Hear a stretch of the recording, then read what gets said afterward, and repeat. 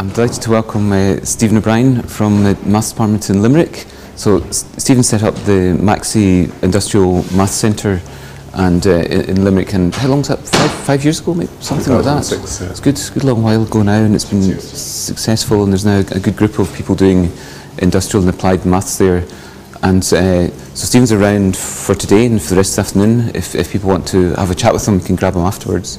But I think your talk's going to give us some of the experiences about the industrial maths in Limerick that you've been doing. Well, you objected when I said it might be very general, so it's a bit of both, all right? Okay. There's a bit of shameless self-publicity for the group, just in case people don't know what we do. And there's some technical stuff at the end. So thanks, Doug. It's a pleasure to be here.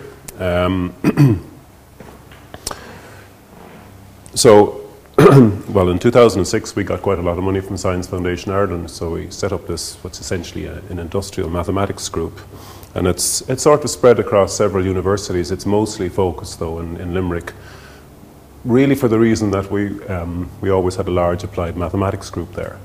There's only 2 or 3 pure mathematicians in actual fact, so we fitted well into the remit of Science Foundation Ireland when they decided to fund mathematics.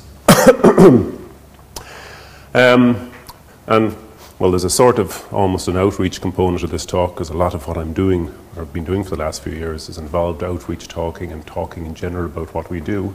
And I sometimes do ask the question, is mathematical modelling really worthwhile? Of course, we've been pushing mathematical modelling for years and years now. In a sense, I know I'm speaking to the converted, talking to people here. In that sense, this part of the talk is maybe not appropriate. But I do find some other groups actually think that they don't take mathematical modelling particularly seriously at all. So I'll talk a little bit just to give you some idea about the kinds of problems we work on. There are some examples which I will sketch and outline, and I'll talk about a few problems which I think are good examples of industrial mathematics that I've come across in my own experience. Oops. Well, this is the question I've sometimes put to groups: is mathematical worthwhile at all? Even some people in my own group regard mathematical modelling as a tool, really, a tool that they have fun with. But my personal philosophy is it's a useful tool. In fact, I think an awful lot of modern science is based on the concept of mathematical modelling. Again, I suspect that I'm preaching to the converted here, but I do see applied mathematicians, and certainly industrial mathematicians, as being scientists, which isn't necessarily the opinion of all mathematicians in this country. But what sort of opened my eyes to this actually was early on in the early days of Maxi, of our industrial and mathematics group. We had John Hinch from Cambridge, who was very much completely of the Cambridge school. I think he was educated, all his education was in Cambridge. He's a sort of fluid mechanics is his original area, I think. But we were talking in a sort of general way about what the functions of a university was, and he certainly was of the opinion that universities are well, a repository of expertise, as he put it. His point was that if somebody from outside the university, particularly someone from industry, comes with a question that isn't particularly interesting from a scientific point of view, he would nevertheless feel obliged to look at that problem and help the people out. And it's an attitude that, well, I haven't seen this, it's not a very prevalent attitude among mathematicians in Ireland, but it's certainly one that that we would support in the group in Limerick and in Maxi in general. I don't know what people here think about that. But he also pointed out that, for example, when Stokes was at Cambridge, he sort of had an open door from the point of view of consulting. You know, anybody could come along and ask him any type of scientific or mathematical question, and he was willing to help out. And that's what we've been trying to do, as I say, in Maxi. In particular, we actually have industrial people coming and knocking on our door and saying, we do this, this and this, and it goes wrong, can you help out? And that's one of our essential activities for the last 5 or 6 years. Well, the next thing there's a statement here from a guy called Bernard Beauzamy, which is a bit controversial, but I found this recently. It's in one of these bulletins of the Irish Mathematical Society. And the point is, this guy, Beauzamy, this guy was a pure mathematician in Paris, So he was educated in analysis of some sort. I can't remember what it was exactly. I think it was functional analysis. He worked as an academic for a number of years, and then he decided to move out of academia and set up his own mathematical consultancy. And the consultancy was to help industrial partners, industrial people in general. And he found that his basic education was more or less useless. So he's completely changed colour in a sense, and he now believes that the whole mathematical education should be done in a different way. And one of the things that jumps out at me from that particular piece there is this bit where he says that, well, he says mathematicians tend to bring solutions which nobody understands to questions nobody asked. And I sort of know what he means. And again, that's the sort of thing that we are trying not to do in the context of Maxi. And I suspect as well that that is the philosophy here in the Hamilton Institute. In any case, we've set up this sort of industrial mathematics group. Again, in an Irish context, it's sort of interesting that no industrial mathematics has existed really in this country, even though it started in Oxford in the late 1960s. And for some reason, this activity has completely bypassed us in Ireland, possibly because there was a strong tradition here in pure mathematics and mathematical physics, in the sense of theoretical physics. But I still think it's remarkable it's taken this long for us to catch up. And then it begs the question, well, should we be genuinely be teaching students how to model, or should we be carrying on with the traditional mathematical type of education here? So that's sort of an open question, perhaps. And one thing, well, this is a sort of a naive diagram, of course, that one uses when one is giving outreach talks. But one point I would make about it, of course, is so we do like to start with real-world problems and set up a mathematical model and try and solve it. But it's sort of my opinion that the right-hand side here is looked after in all the universities here. This is really what we teach students. We actually start off usually with the model and we solve the problem, and that's the end of everything.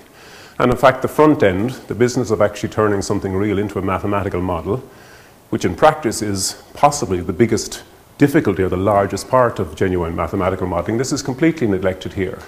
And also the bit at the end is neglected. Well, if you don't have a front end in it, if you don't have a real problem that you're trying to model, you can't really interpret your solution to see if it means anything real in the context of the real world problem.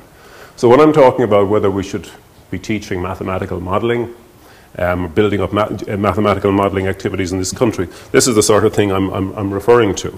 I mean, I think our basic mathematical education is very good, but perhaps there's a bit that's being left out. Anyway, enough of the preaching. I'm just going to give a quick summary of problems that have sort of passed through our hands in the last few years, and this is just with the intention of giving a flavour of what we do. Now, I'm sort of I will be biased towards the continuous side of things. We also have network and applied statistics interests, and I know you're quite familiar with James Leeson, for example, here, but I'm going to talk more about the continuous types of problems and how they arise. And because we have a bit of a reputation now, we do get people coming to us basically with nice problems.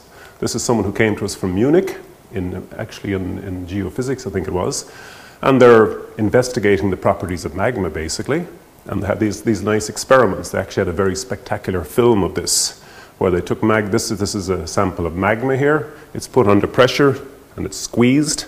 Then they release the pressure, and they found the whole thing explodes upwards. And, you know, of course, this isn't an industrial problem, but it's a very nice scientific problem. And I should say as well that we don't just do industrial problems, we'll do anything that we find scientifically interesting. But the emphasis is almost always on the science rather than just on the mathematics. But anyway, they showed, what's the woman's name? Betty Shaw is her name, from Munich. She actually showed us these films of these experiments, which are really very spectacular. And the question really was, can you tell us what's going on? You know, can you work out what's going on here? And as a subgroup of our people, there's about 3 people had to go off this. They actually had a working model within about 3 months.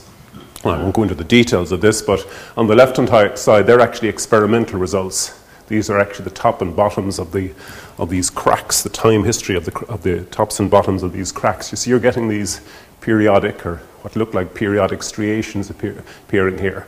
And that was one of the fundamental questions. How do they come about? Can we predict, for example, the wavelength, if you like? And the group was able to do this. As I say, on the left-hand side here is experimental results, and on the right-hand side is the model they developed. And you can see, well, at least qualitatively, it's pretty good. This is ongoing work, of course, and it's, as I say, it's just to give a flavour for the sort of thing we do.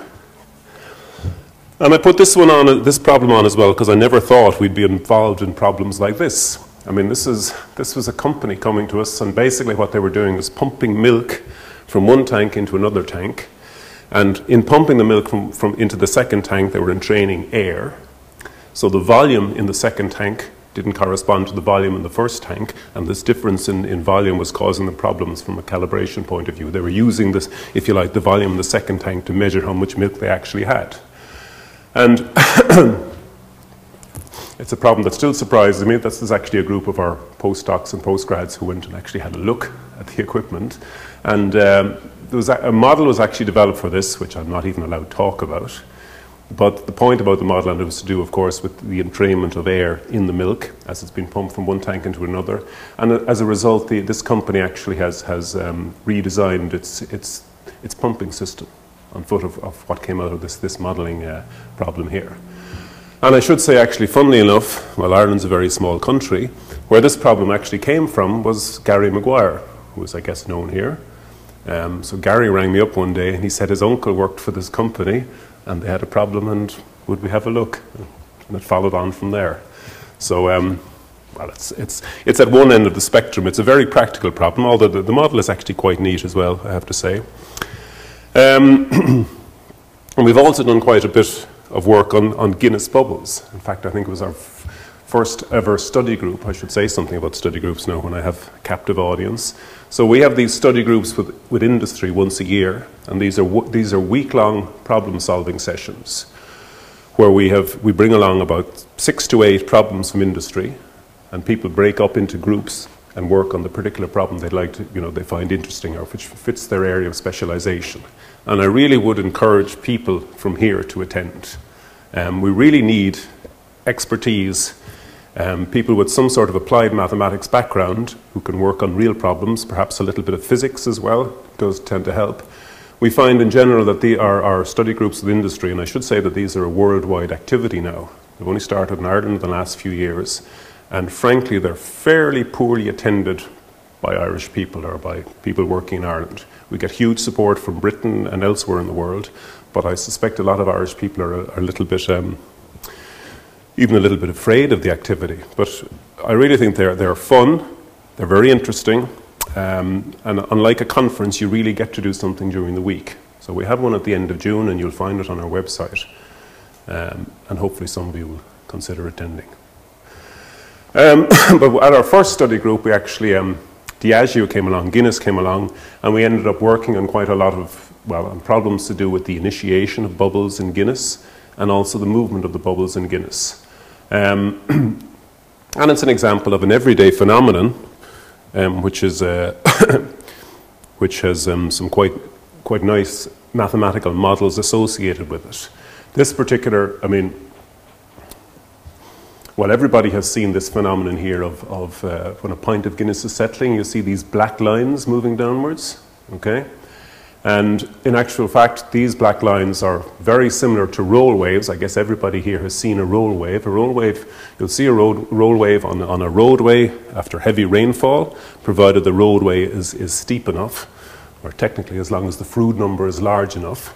As long as the water is flowing quickly enough, instead of getting a nice smooth flow, you'll always get these waves forming. And this phenomenon is very well understood. Roll waves have been understood for about, I think, 50 years. But it turns out that this phenomenon in Guinness is closely related to the roll wave phenomenon. The difference here, of course, is if you're trying to solve the problem of water flowing on a roadway, you're just dealing with a single phase of water, whereas in Guinness, actually, this is technically a two-phase flow. You can think of Guinness as consisting of a black liquid and nitrogen bubbles, so they are two phases. So the mathematics is a bit more complicated, but the essential patterns are very similar. If you can solve one problem, you can more or less solve the other. And I mean, I never thought I'd have my name on a paper with the word Guinness in the title, but we did publish this in the Physics of Fluids, and I can't resist putting it up, Roll Waves in Guinness. But mathematically, it's actually quite a nice problem, and it has led to a lot of collaboration between us and Diageo. And in fact, one of our, well, originally a postdoc, a research fellow in MAXI, who's now actually got a lectureship in MAXI, has gone on to do quite a bit of work on Guinness for Diageo and some other brewing companies in actual fact. But enough about that. And we've also, one of our great customers in a sense has been Analog Devices in Limerick. We've got an extensive research facility, and they tend to come along every now and again with very nice problems. Again, this is actually a problem from our first study group, which it's still actually, there's still some work going on this problem. But basically the issue here is that this is a fuse in an integrated circuit, and there are millions of these, perhaps in a circuit. So you can think of a chip as consisting of millions of these fuses, and the idea is to blow the fuses in a certain pattern in order to create a certain functionality in the chip. And what Analog were finding is, well, it turned out they had no idea really about the mechanism by which these fuses were being blown. What I mean by that is they were passing a current. The battery in this is gone, isn't it? It's there some of the time. They were passing a current through the fuse, and that was to blow the fuse, but under certain circumstances they were actually finding a week or two later that some of the fuses actually rehealed. Okay?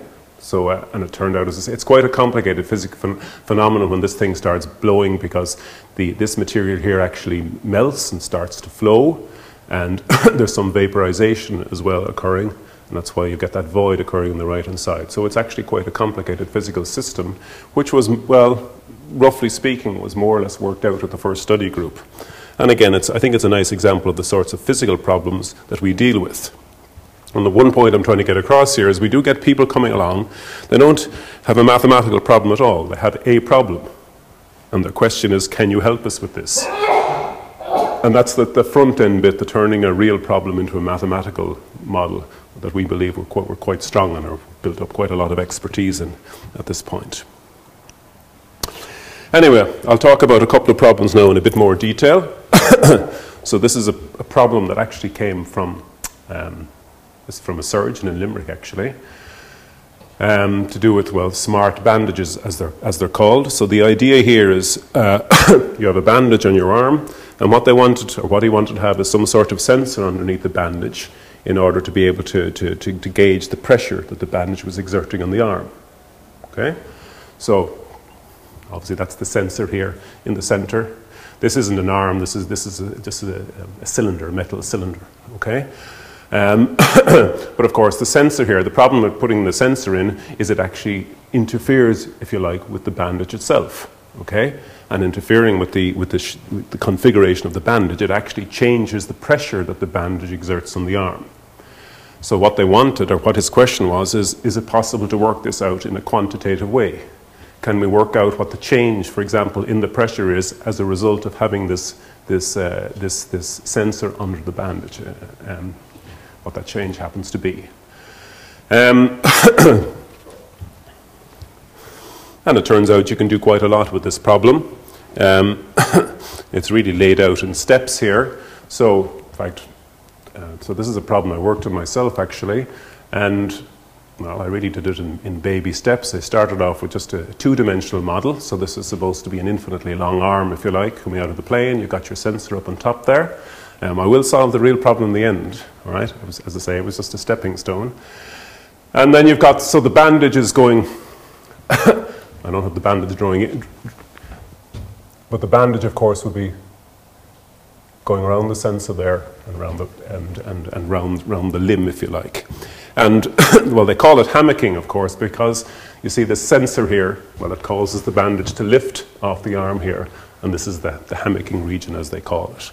And, well, that's what they're interested in, the shape of the stretch bandage in this region.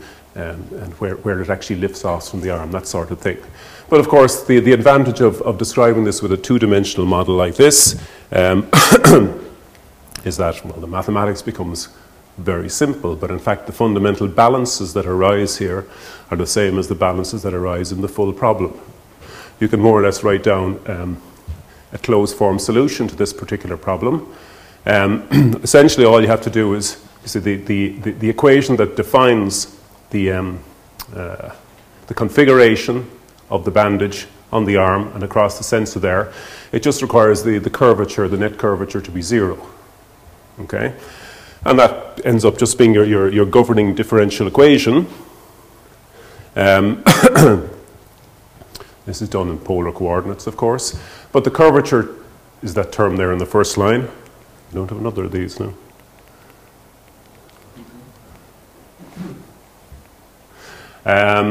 Well, the curvature in the first line, that must be equal to 0. So you just end up here having to solve a second order ordinary differential equation.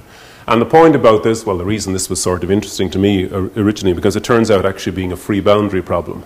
And I've sort of I've worked on a lot of free boundary problems in the past, particularly in the context of industrial problems. And this problem, well, it's sort of associated with the shapes of drops and soap bubbles and that sort of thing. But the point is, the reason it's a free boundary problem is, of course, you don't know where the bandage, so the bandage is stretched around the arm and around the sensor there. You don't know where the bandage actually contacts the arm, having been lifted off by the sensor. So you have a second order equation, but of course you have an extra boundary condition. You don't know where the bandage comes into contact with the arm, with the limb, but you know that it must come in smoothly. That gives you a second boundary condition. This thing beta here is the unknown angle, actually. And as I say, the extra boundary condition is used to fix beta here. And you can actually write down more or less a closed form solution here. Now, well, I should say there's going to be an approximation involved here, because the original equation is highly nonlinear.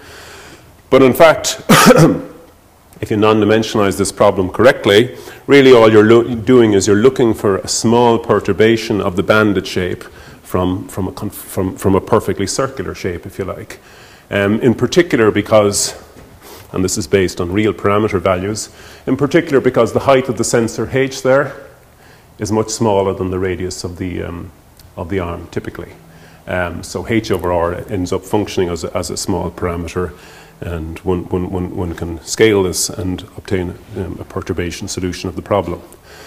And in the so the equation becomes much simpler, except the only snag, I guess, here is that there is a boundary layer, not too surprisingly. There's a boundary layer in the immediate vicinity of the sensor where you have to rescale. But once you do that, in fact, you get a well-balanced differential equation, which is completely trivial here. It's just d2v d theta squared is equal to 1. That basically solves the problem for you, provided, well, you've got this unknown beta quantity that you have to work out, but you have two extra boundary conditions, and you can actually write down a closed form solution. It's down at the bottom there. Okay? Now, in fact, in a sense, this is the wrong coordinate system in which to do this problem, in the sense that if you were to do it in Cartesians, well, let me put up this figure first. This is just a comparison of the asymptotic solution and the exact numerical solution, if you like. Okay, it's pretty easy to solve this ODE numerically, and you can see that the asymptotic solution is working quite nicely. And the point is, when you get to the full three-dimensional asymmetric problem,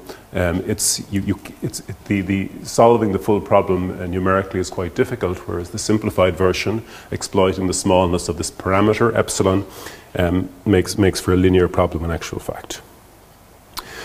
But of course, if one used a sort of an engineering approach, if you think about it, this problem is pretty trivial, because all you're doing, you're looking for a zero curvature solution which links the sensor here and comes in tangentially to the circle here.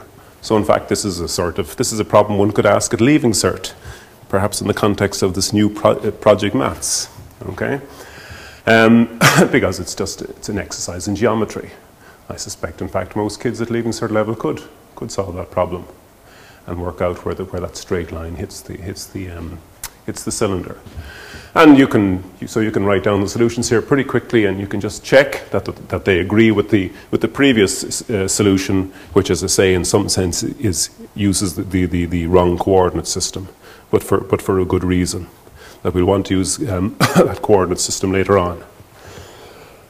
And the next thing I did in looking at this problem actually is, I still haven't got quite to a limb, so I started off with an infinite arm. Now, in fact, what I'm looking at is a bandage on a ball. This is really a tin can on top of a ball. Okay, so my sensor here is a can of beans, if you like, a small can of beans on top of this ball, and I'm trying to find the zero curvature solution again. In this case, I'm using spherical polars. The expression for the curvature must be still 0. That defines the configuration of the boundary, and you get this nonlinear equation at the bottom for f. F essentially is the shape of that free surface.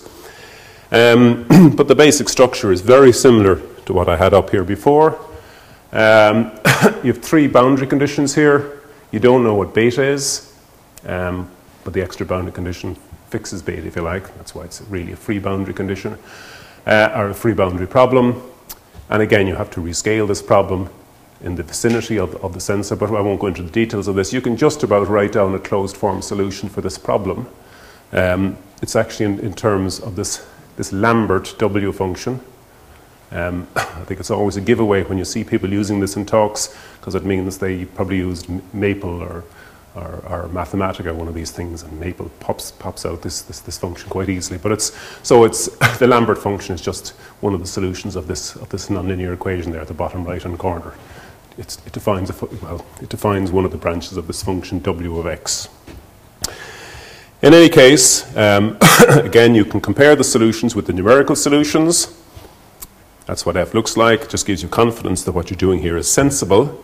And again, one can use an engineering approach and model this whole thing in Cartesian coordinates. So you're just solving Laplace's equation in a small slope approximation for the curvature, and the appropriate solution is this log R solution here. And again, it's this solution again is trivial. It's sort of geometric solution, but you can use it just to compare it with the solution I just found, and again, it all does check out quite nicely. So finally, one moves on to the real problem. So just to remind ourselves, so there's the real problem. There's a cylindrical arm here, a disc, and there's the bandage with the little sensor underneath it. And we'd like to find out what the shape of what the shape of this bandage is in this disturbed region, if you like. So you can model the whole thing in cylindrical polars. Again, I think having done, especially the first problem, the one-dimensional problem, it's sort of obvious how to proceed at this point. It's all a little bit more complicated, and you're now dealing with a partial differential equation rather than an ordinary differential equation, but it has the same basic structure. Again, you've got one extra boundary condition. One of the boundary conditions is to do with the fact that the bandage touches the arm, and the other just says that it comes in smoothly. And you have to use that extra condition again. From a numerical point of view, of course, you're going to have to solve this equation, or a simplification of this equation numerically, and you'll use the extra boundary condition as a condition about which you can iterate to find the location of the free boundary. But before you do that, same procedure as before. You can simplify the differential equation quite a lot by exploiting the existence of that small parameter, epsilon. There is a boundary layer again in the vicinity of the sensor. And in fact, the final equation you come up with, well, you can actually turn this directly into a Laplace equation if you want. It's just this equation in the middle here. It's gone again. And as I say, we've got one extra boundary condition, but the whole thing is quite easy to solve numerically. There's nothing particularly interesting about it, as I say. I can't actually remember which. So when you're solving this numerically, you use one of the boundary conditions as your boundary condition, and you iterate about the other one. And I actually can't remember which one I used here, or if both worked. But in any case, it's not particularly difficult to do that. As I said, you can actually turn this straight into a Laplace problem directly with that substitution up on top, or you can leave it as it stands. So this function v is associated with the original function u, which is the actual bandage shape. This is a picture of v you get from your numerical solution down at the bottom. Or if I draw that perhaps in in terms of U, it looks a bit more convincing. So the numerical computation is on the right-hand side there. And the nice thing about this is once this guy, the surgeon who was asked us to look at this problem, saw this, he said, oh, you've solved the problem. As it turned out that MATLAB had drawn the picture in the same color. It was a complete coincidence as his original picture. So he was immediately convinced by this numerical computation on the right-hand side. But of course, we did check this a little bit more carefully. That is the basic types of pictures we got. And we ended up actually delivering a little bit of software to him, right, which he can use if he decides to change the size of the sensors. If he wants to investigate what the effect of varying the size of the sensor is, he can run his program. One of the other things, well, one of the natural things to then compute, well, it's one of the basic questions, was how does the force on the sensor change? When you put the sensor under the bandage, you actually end up increasing the net force on the cylinder. So there was actually a physicist involved with this problem as well, and they tended to talk in terms of a magnification factor. And for example, so for this is back to the one-dimensional problem. Well, the reason I've gone back to the one-dimensional problem is you can write down the solution in a couple of lines, okay? You can just compute, you can, for example, just compute the forces acting across the sensor, across the piece of membrane that's in touch with the sensor up at the top there. Unfortunately, I can't get this thing to work. And in computing that, you can work out how much the net force on the cylinder increases, and you find that you get this. Well, the final increase factor is this thing here. C is a known parameter. C is actually associated with the ratio of the height of the sensor. Sorry, this is the width of the sensor, the height of the sensor, and that's the radius of the sensor. So it's just a known order 1 parameter as far as I'm concerned here. So you can explicitly work out how the force on the cylinder increases here. Well, some of the computations are done there. It's a little bit more complicated to do this, of course, in the three-dimensional case. So it actually has to be done numerically as part of solving your free boundary problem. But one thing I do remember about when doing this is, for the only time in my life, I used the triple scalar product. I remember coming across the triple scalar product as an undergraduate and saying, I wonder will I ever use that? Well, this is the only time I've ever used it. But on the right-hand side here, we've actually got a comparison between, this is an experimentally measured, well, experimental measurements of this increase factor, as my physics colleague liked to call this, and actually what this model actually predicts. So I think it's pretty impressive. The model works extremely well. Interesting enough, I was giving this talk, I think, to a mixed group. I think it was in Galway, and one of the pure mathematicians said, "Well, what's wrong here? Why is it going? Why is it so badly wrong?" And I was thinking, these are just spectacular results, I mean, from a practical point of view, certainly if you talk to engineers, if you can get a model working to within 10 or 15% of reality, that's pretty good. But this, as I say, this guy was worried about the little problem in the graph down here, which could be down to experimental error or anything like that.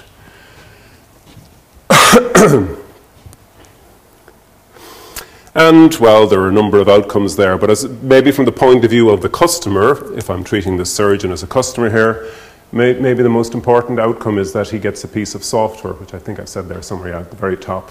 Okay, from our point of view, we like to solve the problem and we like to write a paper about it. But from his point of view, getting this piece of software that he can use to play around with and inform his experimental work, that would be his main outcome. I mean, and there's actually more work to be done on this, but I'm not going to talk about that.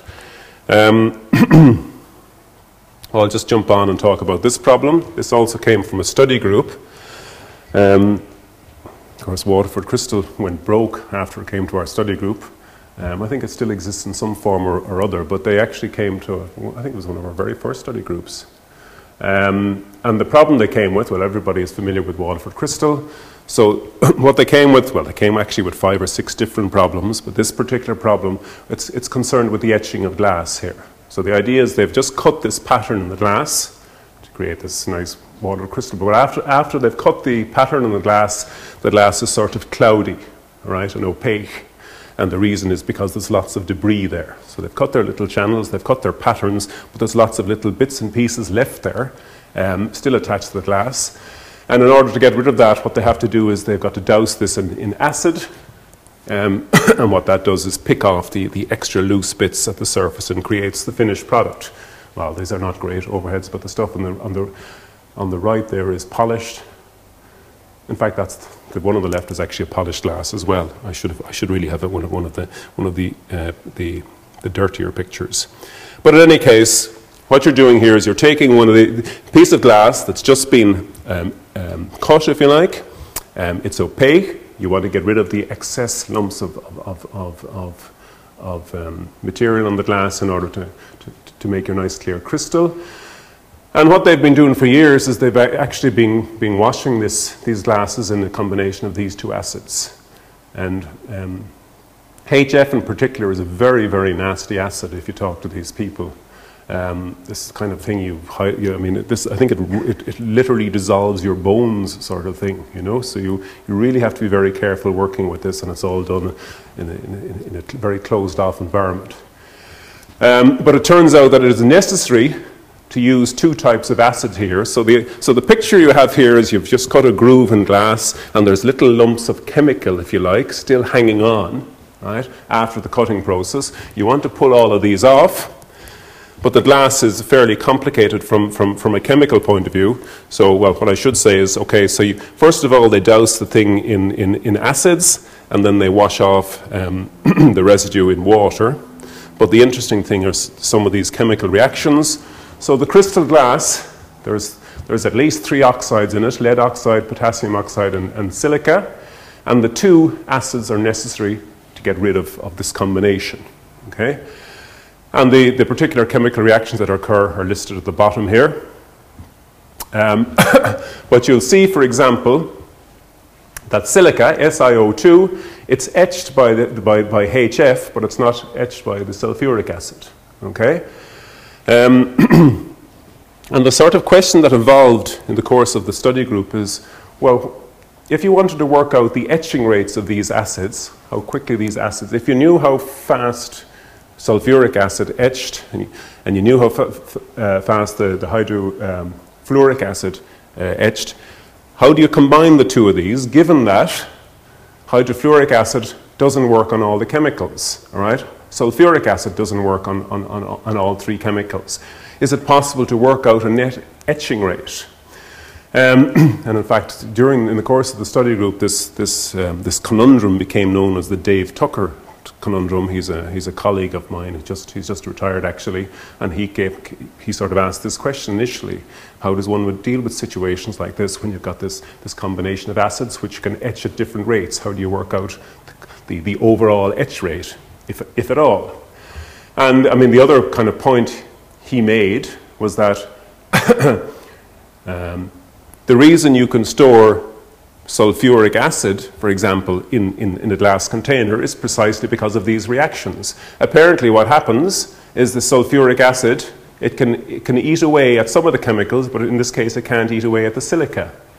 Okay? So eventually you're going to come to a surface that consists only of silica molecules, and at that point, if you like, the etching of the sulfuric acid in the glass container will stop. And apparently this is what goes on every time you put sulfuric acid into a glass container. So we took upon ourselves the task of trying to model this phenomenon. There's a fair bit known about etching, acid etching of these surfaces. You could write down equations for the evolution. So if you've got a surface that's given by well, this is just written in Cartesian coordinates here. It sort of depends on the particular problem you're looking at. But this first equation here is a well-known surface evolution equation. This is really the kinematic free surface boundary condition for a moving fluid, if you want to think of it that way. This equation at the top here is really the convective derivative of Z minus S. Okay? And if you compute that out, you come out with this quantity here, where that thing Vp there is actually assumed to be the normal velocity, the velocity at which the surface in this case is being etched, or if it was a free liquid surface, it would be the normal velocity of that free liquid surface. as it was moving. And although I won't be looking at it here, what we are interested in doing here actually is working out what that thing VP is. What is the normal surface rate of etching if you've got more than one acid and the different acids etch at different rates? How do you actually sum up the different effects, if you like? But as a matter of interest, it's interesting when you start studying the literature in these problems. Again, there are no very advanced models for this chemical etching, but one hypothesis actually is that this velocity here, this normal velocity VP, depends on the local curvature, right, which of course is associated with the energy of the surface. And the reason that's sort of attractive from a mathematical point of view is that if this thing here is, if VP is any sort of reasonable function of the curvature, you actually ended up with this equation at the top, which is really hyperbolic. It turns into a parabolic equation, and the hypothesis is that the diffusive effects is what smooth your surface. Okay? But as I say, I'm not going to go into that here. What we're going to do here, as I say, is try and work out actually what VP is from a molecular point of view, if you like. And the point is that if you know what the normal rate of etching is, assuming that etching acts completely normally, if I start off with a surface like this, well, you can see what's going to happen. If the etching rate is occurring normally, this you're going to get an evolution like this going on. So what it means in a sort of in a qualitative way is a large feature like this is gradually going to become thinner and then disappear completely. Okay, whereas a feature like this is actually going to become wider and deeper. Anyway,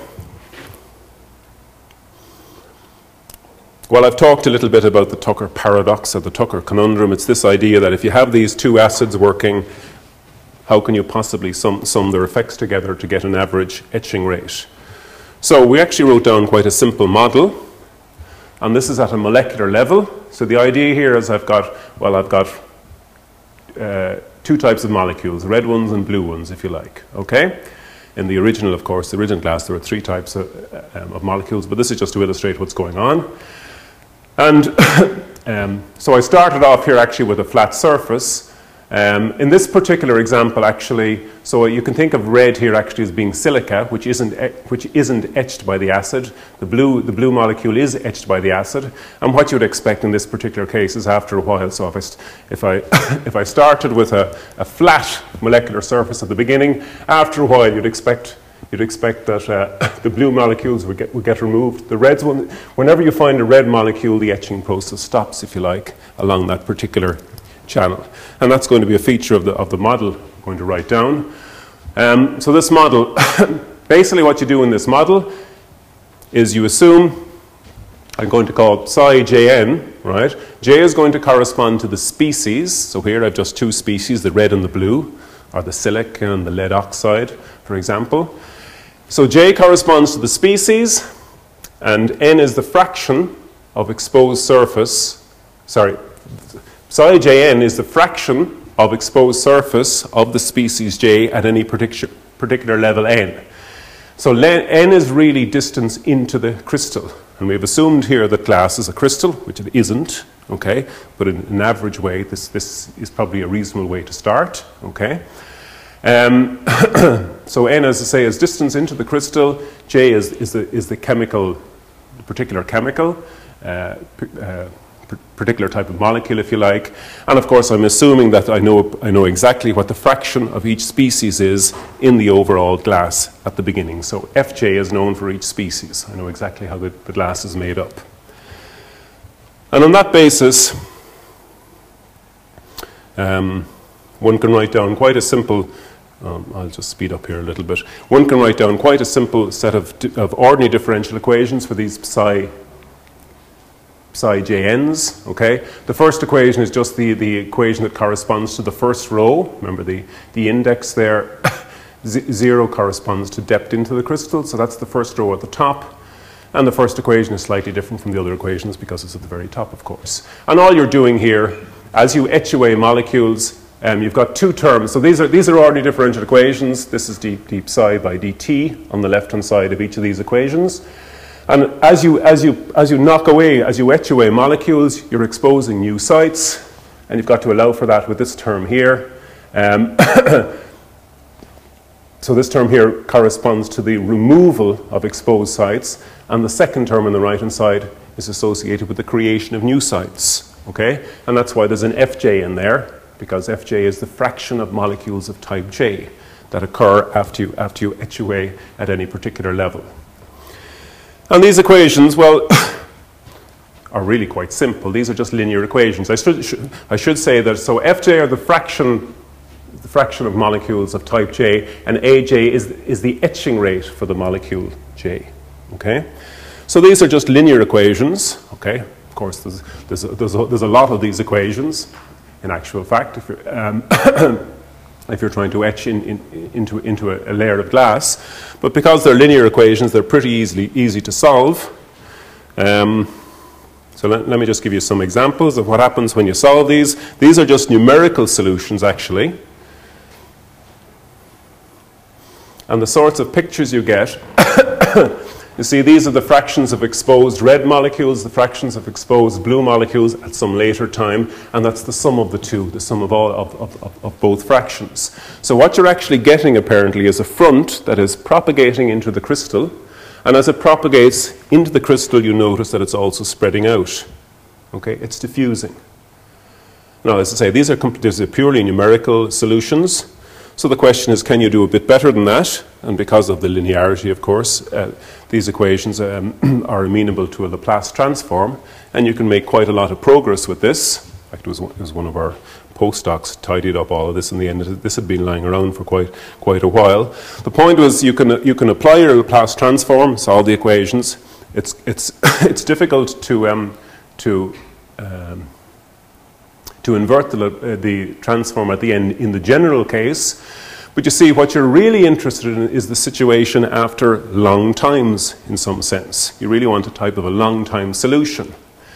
And because the numerics, as I say, the numerics that we looked at a moment ago, they suggest that you've basically got propagation and diffusion going on. You've got this front moving into the crystal and spreading out, apparently, as it moves.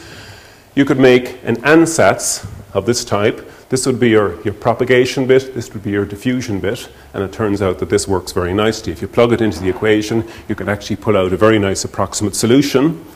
And you get one simple result here. The simple result here is that the average propagation rate is made up by this quantity here. And I'll remind you, F's, the FKs or the FJs as they were originally, are the fractions of the type of molecule J that's in the glass at the beginning. And the AJs, or the AKs here, these are the etching rates of that particular glass. So in fact, you get this nice, well, simple result that apparently the average etching rate is given by this quantity here. As I say, this is a long time solution. It's also spreading out, and that's contained in this term up here. But rather than go into the details of that, I'll just show you the comparison now between this asymptotic solution and the numerical solution. So here's numerical solutions.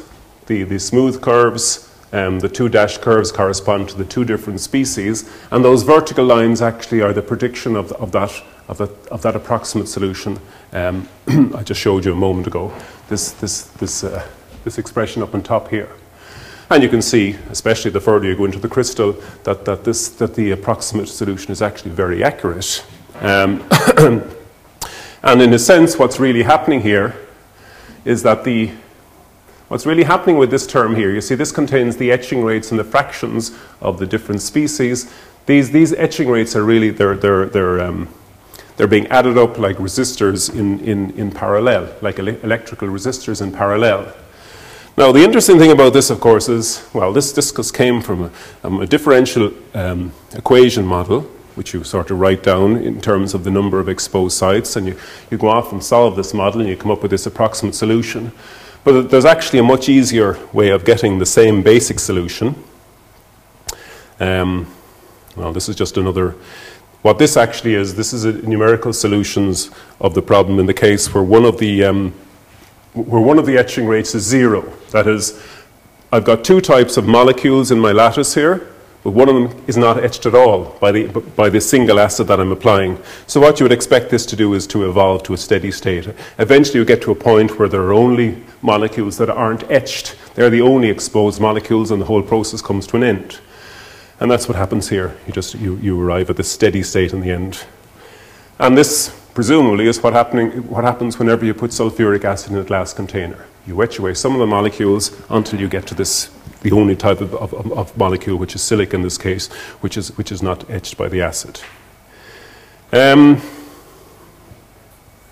we also made an attempt to, well, because the basic numerical solutions tell you that you've apparently got this front, which is moving at some constant, well, more or less this average rate, if you like, and the front is simultaneously diffusion, the natural thing to do was to try and write down a continuum model. Okay? And we did try and write down an infection diffusion model, but in fact it's stalled. It wouldn't work for some reason. It's one of these problems that's lying around that needs to be looked at again. But it did occur to me afterwards that this result, the basic result, the average etching rate, you must be able to obtain this in a much simpler way, and of course you can. I mean, you can just think in terms of having a column of molecules. You've got a column of molecules, you're etching into this column of molecules. They're of different types. You know what the fraction of each type of molecule is. So obviously you can work out, on average, how long it takes to etch down into that column of molecules. And of course, when you do that, when you write down that simple sum, you actually come up with exactly the same etching rate as popped out of that analysis using the differential equation.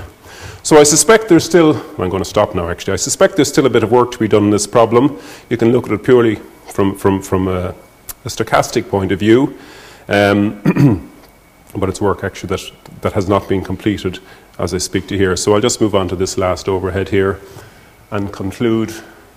Well, I suppose one basic message I would have is that I believe these real problems, these industrial problems, almost invariably lead to nice science. I mean, that's really what our group is interested in, trying to do good science. In one sense, I might say, I'll have to be careful saying it, but I might say that the mathematics is often secondary to the science. We'd rather solve a scientific problem than do some nice mathematics. But not everybody would agree with that, perhaps in my group.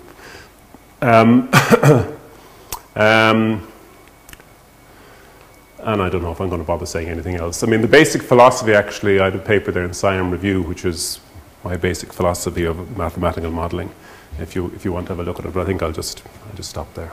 All right?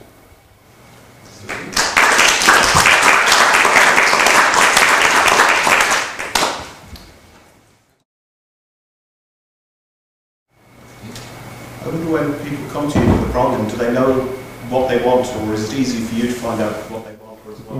That's probably one of the big difficulties, actually, getting the right question.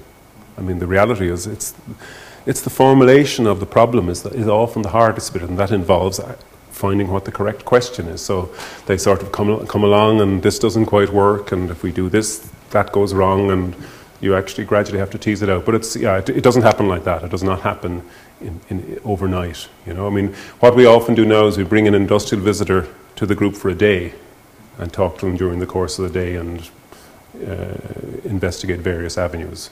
But you're absolutely right. It's actually a very difficult part of the process. What we find actually in practice in Ireland is that in trying to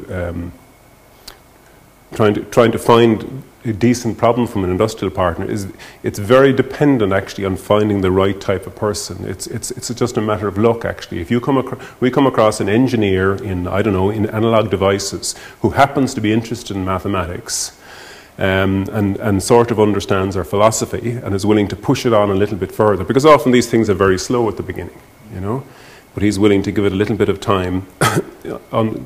That's usually the circumstances in which we end up developing a long-term relationship with anybody. But that first contact is pretty critical, actually, because most industries want answers today or yesterday, and they're just not interested in longer-term research unless, as I say, you get a sympathetic type of person.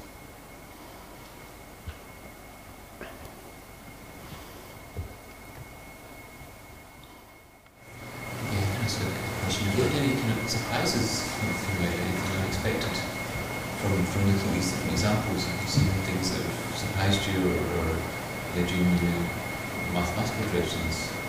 Oh, absolutely. Different sorts of ways Well, of I think surprise, that's just one. Yeah, I mean, the analog problem has turned into this fantastic problem, you know, with changes of phase and flow going on that nobody had the faintest idea was. They had all this sort of experimental data and they had kind of pictures of what's going on, but they had no idea of the fundamental mechanisms.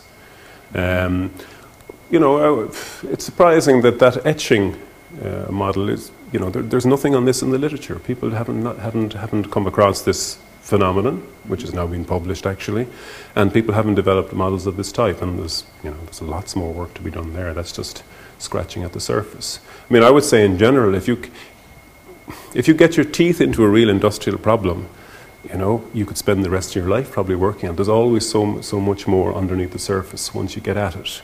I mean, we do tend in the study groups to tend to pick out one aspect of it at which we think we can make progress. But, you know, there's usually several theses, if you like, if you want to think of it in terms of PhD students in each problem, at the very least. I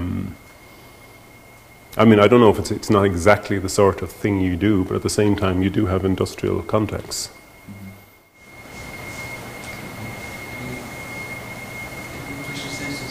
Let's just thank Stephen one more time, and he's around for the afternoon, so we can talk to him about